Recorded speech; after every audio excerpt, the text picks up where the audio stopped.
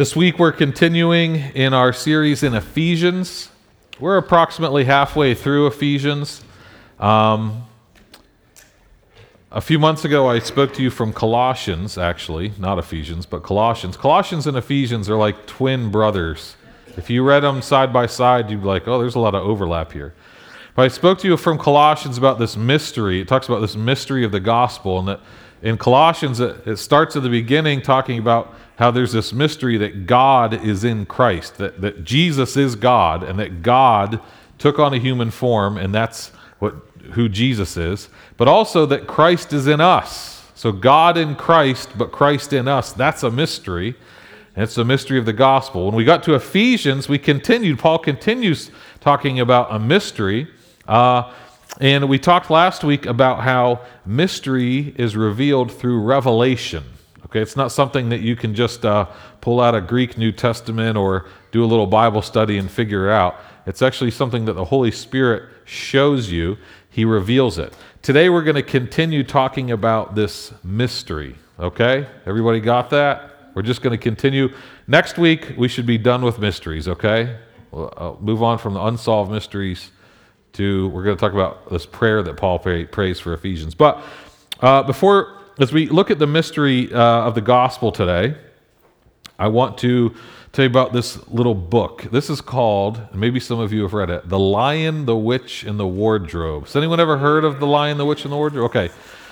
This is a series of books called The Chronicles of Narnia. Anyone ever hear The Chronicles of Narnia? Even if you haven't read it, you've heard it? Okay. Chronicles of Narnia was actually, they started making movies in the early 2000s. I guess it's still the early 2000s, but based on The Lion, the Witch, and the Wardrobe, and Prince Caspian, and a few other. But The Chronicles of Narnia is a set of 7 books written by C.S. Lewis. C.S. Lewis was a Christian author in England in the 1900s, and he was a really good writer. He didn't just write fictional, like fantasy books like The Chronicles of Narnia.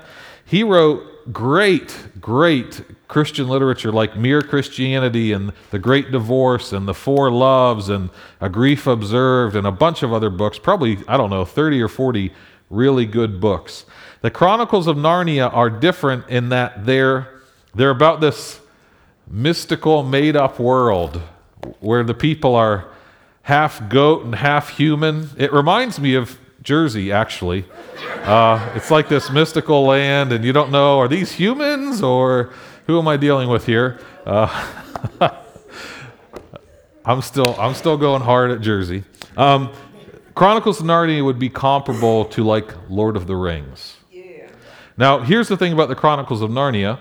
Because it was written by a Christian, the entire thing is actually an allegory or a metaphor for Christianity. And in the Chronicles of Narnia, the main character actually is a lion named Aslan. This is the picture from the DVD case of the movie. A DVD, I'll explain, is what we used to watch movies on after VHS was obsolete. So this is Aslan from the Chronicles of Narnia DVD case. Aslan is the good guy. Not only is Aslan the good guy, Aslan is the Christ figure in the entire Chronicles of Narnia series. There's a good guy, Aslan, but there's also a devil figure called the White Witch. Okay? And the White Witch is the bad guy. Aslan's the good guy.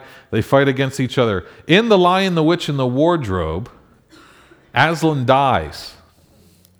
Now, they recently 15 years ago, made a movie, The Lion, the Witch, and the Wardrobe, and I finally thought my kids were ready to watch it. And my little girl, Emma, actually loves the Chronicles of Narnia now because there's princesses and weird stuff. And so we were watching The Lion, the Witch, and the Wardrobe, and they were loving it. And so I was thrilled to tell them, hey, guys, this movie is actually about following Jesus, and Aslan is Jesus. And they were like, really? And I was like, yeah, it's a picture, it's a story about Jesus, and Aslan is Jesus. And then it got to the part where Aslan died, and Emma was just perplexed. She said, but Aslan died. she just couldn't understand, like, this is not making sense in the story. I thought he was a good guy. And I said, well, Aslan is Jesus. Do you remember what happened when Jesus died? And Aiden was like, whoa. Like, it clicked, like, wait, if Aslan is Jesus and Aslan died, but Jesus died and came back, what's going to happen in the next scene? And sure enough, we hit play and we kept watching, and Aslan comes back to life. He defeats death. He's resurrected. And man, in that moment, especially in Aiden, but also in Emma, it clicked. Because like any good movie, the whole thing was leading up to a mystery. It was what's going to happen. You know, like we've been watching, the characters are developing and the plot is developing, but like now we're at this critical moment. We're like, what's going to happen? I don't know. I don't understand. What could possibly, how is this all going to resolve? And the answer to how the Chronicles of Narnia resolved is actually Jesus. Like the mystery of how is this story going to get fixed was the story of Jesus. And the Bible itself has actually plot lines and storylines, or an arc that goes from Genesis to Revelation. And if you did not know the story of the Bible, and you had no knowledge of Jesus, and you just started reading in Genesis, you would be following the development of characters. You would be following the development of a storyline. You would find these two characters, Adam and Eve, and you would find that they were created without sin, but then they chose sin, and that God said to Eve, you're going to have an offspring. You're going to have a descendant who is going to crush that serpent under his heel. And you would store that away in the back of your head like, okay, that's coming. I don't know when. I don't know where. It's a mystery, but it's coming. And you would continue to read. You'd get to Abraham. And Abraham received this promise from God. Abraham, through your descendants, the entire world, all the nations are going to be blessed. And you would see that there's a storyline in the Bible, or this plot line, that God chooses Abraham and his descendants, who we call Israel. God chooses them and says, I've chosen you, but I haven't chosen you just for your benefit, but to bless all the nations. Every ethnic group, every nationality is going to be blessed, but I'm going to do it through you, whom I've chosen, Israel. Multiple promises and prophecies make it clear that God chooses Israel, but he chooses them for the purpose of blessing others. But there is still a mystery. How is this going to take place? I mean, we see God, you're saying you're going to do it, but I don't know how. It's a mystery. How are you going to take Israel, who's constantly attacked by its enemies, and in battle and in war, and even at times oppressed? How are you going to take them and bless all these other nations that they seem to be in conflict with? What's your plan? Solve this mystery. And once again, the answer to the mystery is Jesus. God is going to do it through Jesus. Jesus is the answer to every cliffhanger in the Bible. You know, like, okay, God, you said, Eve is going to have a descendant that's going to crush the serpent under her heel. Who's that? Jesus. You said that this Messiah is going to come and he's going to have a kingdom and he's going to suffer and he's going to die, but he's going to come back. Who's that going to be? Jesus. Shadrach, Meshach, and Abednego, they went into the burning furnace and there's 3 of them, but all of a sudden they see 4 people. Who's that 4th person? Right. All the cliffhangers in the Bible, all the mysteries, Jesus is the answer to the mystery. So the mystery of the gospel is not an idea, it's a person. It's the person of Jesus. In Ephesians 3, Paul is talking about the mystery of the gospel. And, I want to make sure that we connect Ephesians 3 with Ephesians 2, because he didn't break them up as separate chapters. We break them up as separate chapters. But in Ephesians 2, Paul talks about how the dividing wall of hostility has been destroyed. You might remember this from a few weeks ago. I put a picture of the temple up here, and I said there was a wall here. Only Jewish people could go past this wall. If you were not Jewish, you can't go past the wall, which would be most of us. Most of us would not have been allowed in the temple, okay? Jesus is saying he has destroyed that wall. He's destroyed the divisions. And that he has established what truly, really could be called a multi-ethnic family. That his family is not just Jewish people, but it's non-Jewish people as well. It includes every tongue and every tribe and every nation. Now, really quickly, I have made a commitment myself under the advice of an older, wiser pastor to only preach on issues that relate to race when it's in the text, not every time it's in the news. Because if I did it every time it was in the news, you could probably do that every week, right? If I let the news guide the preaching schedule of the church, we would only talk about 3 or 4 things all the time. I learned this from an older African American pastor named Gary Hughes. He was part of the team of a dozen older men, older pastors that I had to sit in front of for 2 hours, and they grilled me. This is when I was about 24, on theology. They asked everything. Explain atonement. Give me some verses on atonement. What's the Trinity? Give me some verses on the Trinity. For 2 hours, I sat on one side of the table, and 12 older pastors sat on the other side asking me hard questions. So I had a phone call with him, a few years ago. He was an older African-American pastor. I said, Reverend Hughes, that's probably what I should say. There's a lot going on in the world right now. How often should we be addressing the issue of race and issues surrounding race? And this is what he told me. Don't preach the news, preach the Bible. But also understand it's in the Bible way more than you think. This stuff is in the Bible way more than you think. And so I know I just 3 weeks ago talked about ethnicity and race, but here we are again. I want you to know I don't pick this because I enjoy it. I enjoy preaching the Bible. This is in the Bible. This is in Ephesians. So here we go again. All right. Because, listen, I don't know, you don't have to be a Bible scholar to understand this. Ephesians 3 is right after Ephesians 2. And Ephesians 2 is truly about Jesus reconciling Jewish people and every other people. Okay? So Ephesians 3 just continues that, and it actually, the essence of the passage we're going to look at today is a multi-ethnic church displays the wisdom of God to the world. So let's read Ephesians 3 here. It's just 2 slides. This is Ephesians 3, verses 8 through 13. It says this, and this is Paul speaking. He says, "To me, the very least of all saints, the grace was given to preach to the Gentiles the unfathomable riches of Christ." Let me stop right there. This is how Paul identifies himself. He says, "I am the very least of all saints." That's true humility, I think, coming from Paul. That's not false humility. I think Paul truly saw himself as the least of all the saints because Paul used to go around killing Christians, and now he's writing the Bible. But I think it was real humility saying to the least of all the saints. He doesn't puff himself up and say, "I'm an apostle, capital A." He just says, "I'm the least of all the saints," in humility.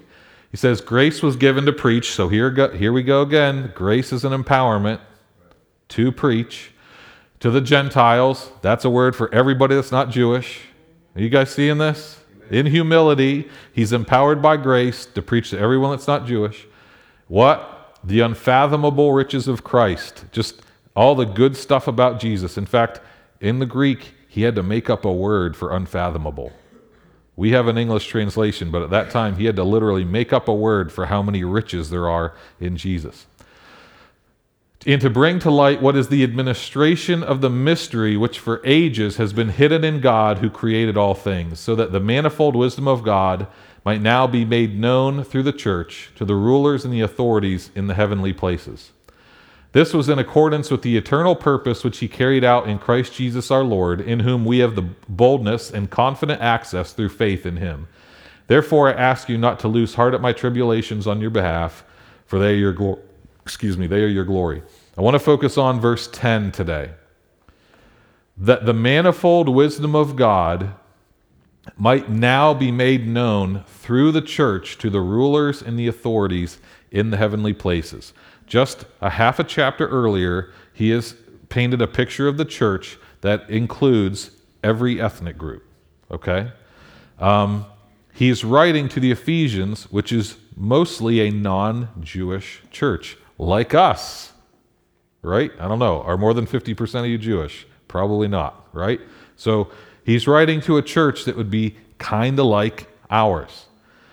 His understanding of the church now is that it's supposed to be multi-ethnic. Now I'm talking about the universal big C church. Jesus' church throughout all of history and all over the world is not one ethnicity, it's multi-ethnic, right? Okay, that's the way Jesus wants it, actually. So he talks about it being, in verse 9, it has been hidden, which for ages has been hidden.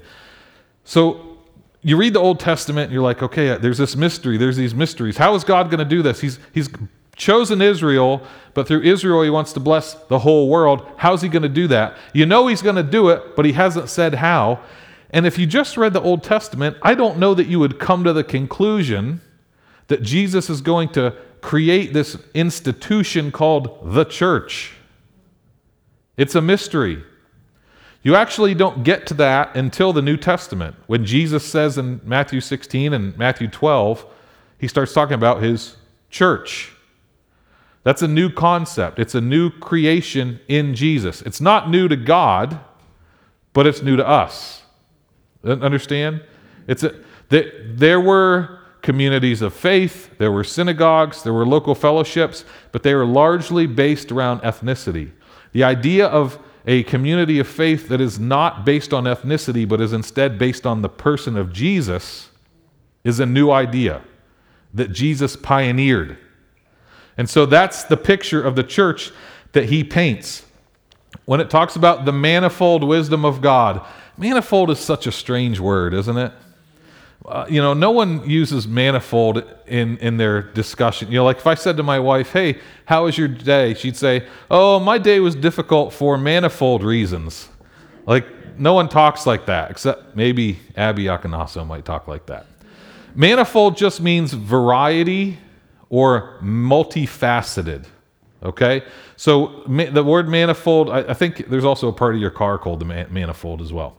But I don't even know why it's called that. So a manifold just means a variety or a multifaceted reason. So why was Kendra's day hard? For a variety of reasons. And I'm sure I'm going to hear all of them. And I'm probably one of them. The manifold wisdom of God is the multifaceted wisdom of God.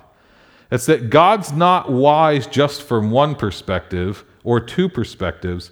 God's wise in every way. God is all wise. Wisdom originates with God. Wisdom is not some concept that is outside of God that he pulls to himself. Wisdom is inside of God. In fact, read Proverbs. He uses personification to illustrate wisdom. He talks about wisdom cries out in the streets. Wisdom is in the street. Wisdom is in the streets. It's street smarts. It's practical.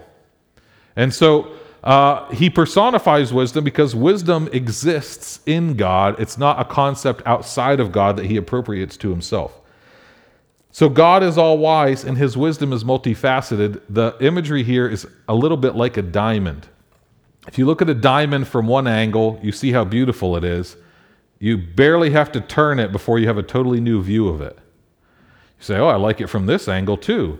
And then you tweak it. I like it from this angle. I like it from this angle. That's what God's wisdom is. Like, well, if I look at it from this perspective, God looks pretty wise. But if I look at it from this perspective, God still looks pretty wise. Let me look at it yeah, still wise. Okay, I get it, God, you're wise. I don't have to think about every angle. I trust you, God, you're wise, right? The manifold wisdom of God is the wisdom that's wise from every perspective. No matter how you look at it, it's wise. But here's the problem we have. We don't look at things from every perspective, right?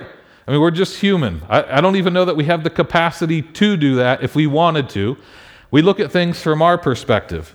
And what this passage is talking about particularly is the church making God's wisdom known so that the manifold, multifaceted wisdom of God might now be made known through the church to the rulers and the authorities in the heavenly places.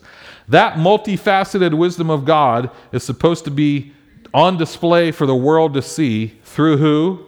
Us. Right? What's his picture of the church? Multi-ethnic. The multifaceted wisdom of God is on display for the world to see through the multi-ethnic church of Jesus. You understand?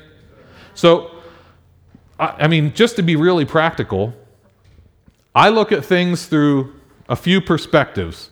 The perspectives that my experiences and training and upbringing have led me to look at things. But it's really helpful for me to have someone who sees things from a different perspective. Understand? Because they see truth about God that sometimes I'm just blind to for one reason or another. I'm going to come back to that concept in a little bit.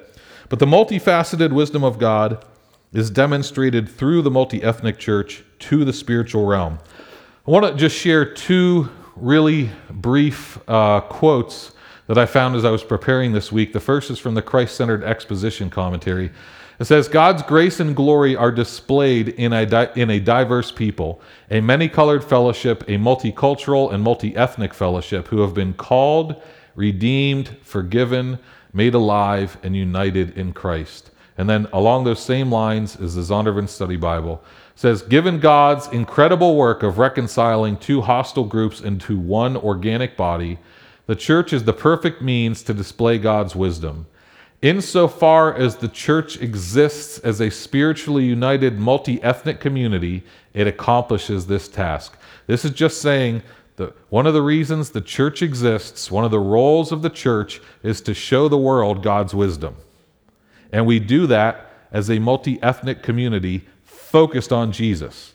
And I love the risk that this committee of people took when they said, insofar as the church exists as a spiritually united multi-ethnic community, it accomplishes this task, which I think is their polite way of saying, we don't always do this well. When we don't exist as a spiritually united multi-ethnic community, we do not fulfill this. When we are a divided or homogeneous, everybody's the same, community, we don't do this well. But only when we're united and diverse. Does that make sense? Now, that's them saying it, not me. But I think they're right. So how does Jesus' worldwide, intergenerational, multi-ethnic church display God's wisdom? It does it in a variety of ways. One, it models reconciliation. Listen, ever since Adam and Eve's kids fought to the death when Cain killed Abel, there's been division. I mean, even when Adam said, that woman you gave me, that's the first time someone points a finger. Cain killed Abel. Then they built the Tower of Babel and scattered over language. They started creating their own gods. And it's just been division and discord ever since. So for Jesus to say, but my people are ministers of reconciliation. My people don't prioritize the stuff they're going to split over. They prioritize me, who they're going to unite over. Does that make sense? So we model reconciliation. The world will not model reconciliation for us. And they're trying desperately, but they can't even agree on how to reconcile. So it's not working. But the church, and the church doesn't always do well with this either, but the church has Jesus as our model for the priority of reconciliation and how we can sit with people that are different than us and love them. Reconciliation requires a couple things. First, it requires that the guilty party take responsibility, and it requires that the offended party forgive. A lot of times we expect only the offended party to forgive, but the guilty party never takes responsibility. Or sometimes we want the offended party to take responsibility. We want the guilty party to take responsibility, and the offended party is not prepared to forgive. You need both of those in order for reconciliation to take place. Does that make sense? You can't have one or the other, because that won't be reconciliation. So we model reconciliation that displays the wisdom of God to the world. We also model unity without uniformity. Uniformity is not the same thing as unity. We want unity, but we all don't have to look the same, act the same, dress the same, be the same. I think that sometimes it's possible that churches and communities actually achieve uniformity and think it's unity. Well, we all like the same books. We all like the same music. We look the same. We dress the same. We're the same age. We like the same things. We like the same food. Look at the unity. I'll tell you what, that is unity based on you. That is unity based on your preferences. That is unity based on your comfort level. It's not unity based on Jesus. It's a shallow uniformity is what that is. We want unity. We do not need uniformity. Amen. Another way that a multi-ethnic church demonstrates God's wisdom is by modeling honor. Now, I said this a few weeks ago, but I think this is a lesson for our church, like a long-term lesson for our church. It is, I think, impossible to expect every person to understand every subtle nuance about every cultural or ethnic practice. I think it's unrealistic to expect that. So what's better is for us to practice honor to one another. And it's okay to say, I don't understand everything, but I respect you, I honor you. I'll give you an example that makes me look like an idiot. I cannot tell the difference between an empanada and a pastelillo. I've tried for years. Here's what I do to show honor. When I'm with someone that calls it an empanada, I call it an empanada. When I'm with someone that calls it a pastelillo, I call it a pastelillo. I'm told there's differences. I believe you. I just don't know what they are. I love them both. I'll take half a dozen of each. You know, there's no complaint. Okay, so we have a unity on that. Now, that's just a silly little illustration, though, of I'm not going to have a fight over what word to use. I'm going to just show honor to who I'm in the presence of. Does that make sense? We don't have to pick and fight over the subtleties and the nuances if we just show honor and we show respect and we defer to people. So we demonstrate God's wisdom by modeling reconciliation, by modeling unity without uniformity, by modeling honor. And we demonstrate it by also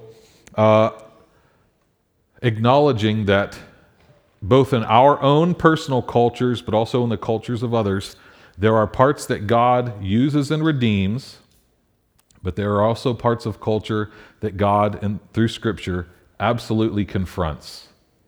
That culture is not morally neutral.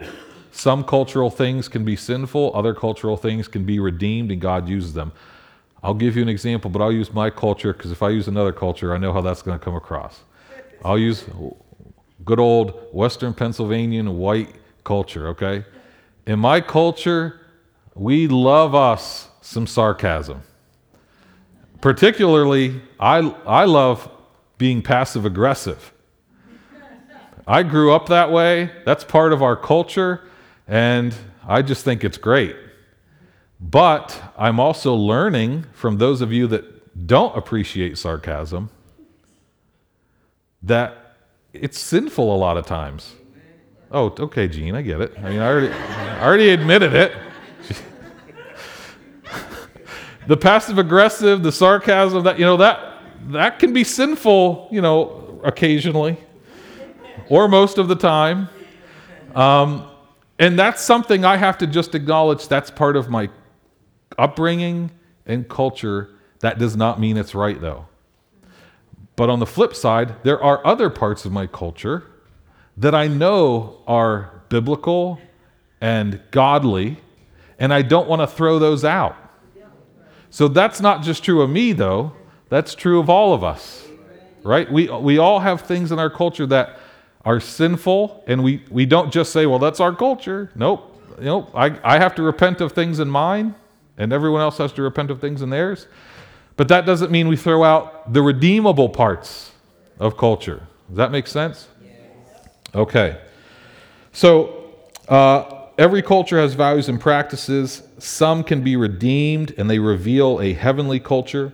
Others need to be repented of, because ultimately, when we get to heaven, it's not going to be my culture or your culture or their culture. It's going to be a brand new culture that we're all going to be a little culture shocked by.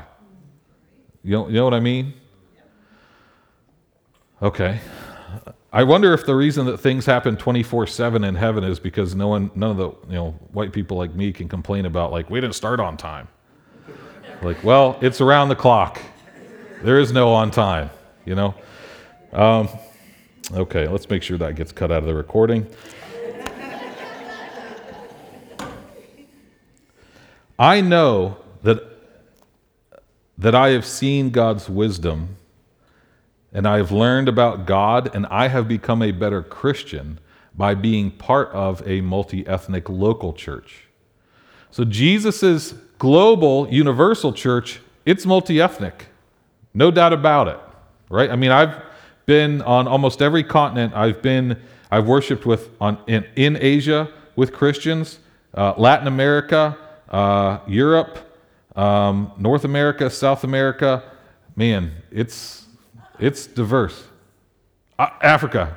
Okay, all right. Oh man, I was rocked by that trip. They were like, "What's this dude's problem? Why are his hands always in his pocket?" Jesus' church is multi-ethnic. That's the big picture. So how about in the smaller microcosm? How about the local expression? Not every church is multi-ethnic. There are a lot of reasons for that. Some are more permissible than others. Some are very vile reasons. Others are just circumstantial reasons. Regardless of all that, our church is multi-ethnic. And I know that I am a better Christian now because of it. Because for 10 years, I've been worshiping alongside and studying alongside and praying alongside people who see the other facets of God's wisdom.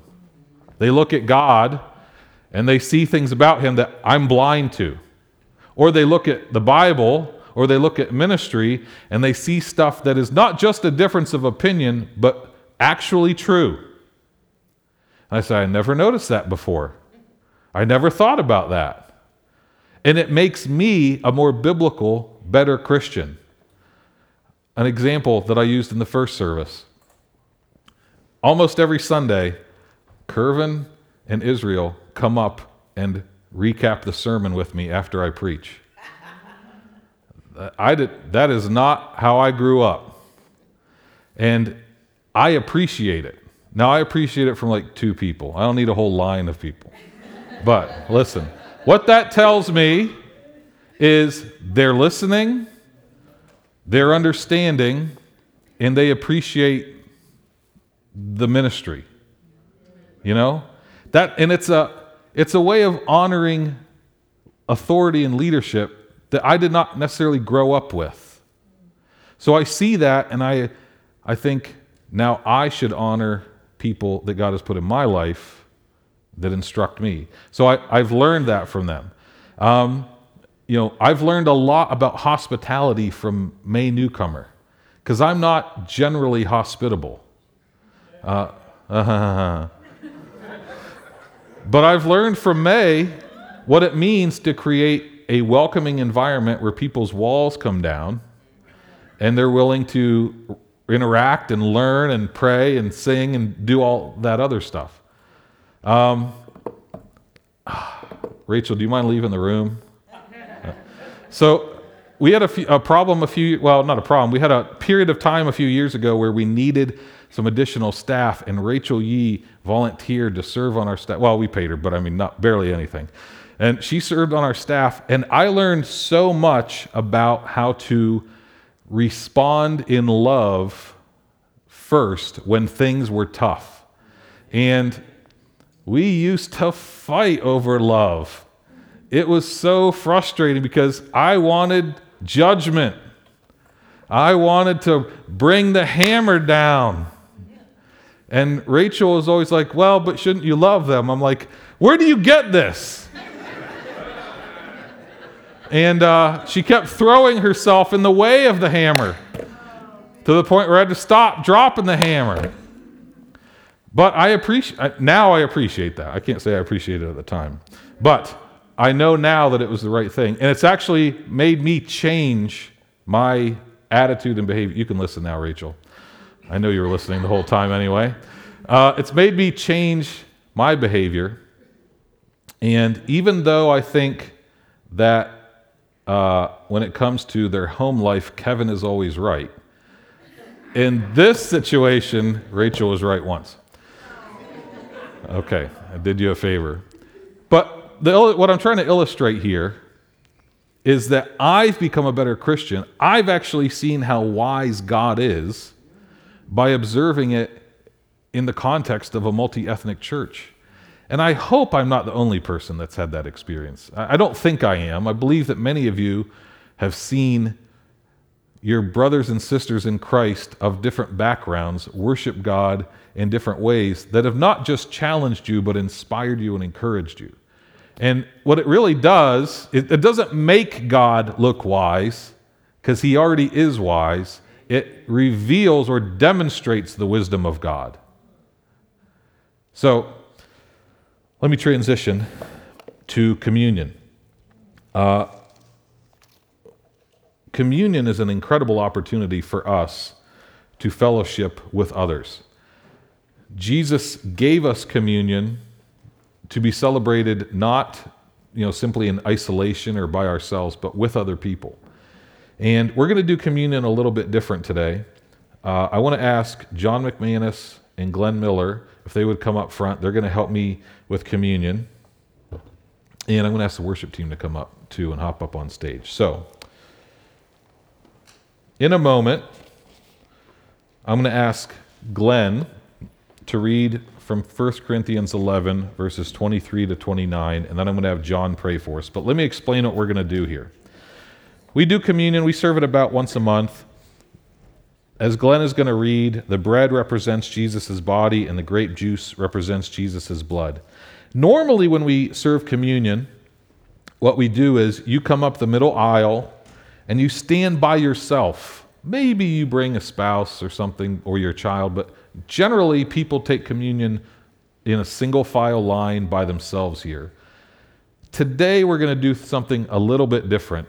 And I'm going to ask those of you that are seated on this side of the room to come up through the outer aisle and come to this side of the table. And those of you that are on this side of the room to come up through that outer aisle and come to this side of the table, so that when you're taking communion, you're facing one of your brothers and sisters in Jesus.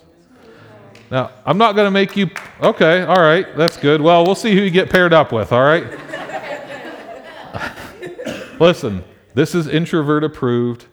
You don't have to pray with them. You don't have to go out to lunch with them. But here's what would be appropriate. Acknowledge them. Give them a little nod, something like that. You don't have to get in groups and pray for 45 minutes. But when you come up, you're going to have to at least figure out who's dipping in the cup. There is going to have to be some sort of interaction that takes place between the two of you. So the way we do communion at True Vine is you're going to come up again, this side or this side. The bread represents Jesus' body. You'll take a piece of that. You'll dip it in the grape juice, which represents Jesus' blood. You're welcome to return to your seat. There's also plenty of room up here if you'd like to pray at the altar, and you can do that. The worship team's going to lead us in a song, and I'll dismiss you after that. But we want to take our time with this. Glenn, would you mind reading nice and loud? I don't have a microphone for you. 1 Corinthians 11, 23 through 29. And John, would you mind praying for us nice and loud when Glenn's done? Yes. All right, thank you. I want to encourage you for the way we took communion this morning. Some of you were very creative in making sure everybody had somebody to take communion with, and I really appreciate that. I wish you were around when I was at prom. Listen, so listen. Even just watching that, it reminded me, God, you are so wise. The way, Jesus, God, you said you were gonna crush Satan under the foot of Eve's descendant, and you said you're gonna reconcile, and you said you're gonna bless the whole world through Israel, but we had no idea how you were gonna do that. It was a mystery to us, but now we see that it was through Jesus that you were gonna do all that. So, Lord, we bless you for your wisdom. And I ask that it would be on display, not just here for a couple minutes on a Sunday, but on display for the world to see your wisdom. Through our actions, through our advice, through our prayers, Jesus, through our homes, through the way we serve at work and in our community, display your wisdom through us. And I ask that in the name of Jesus. Amen.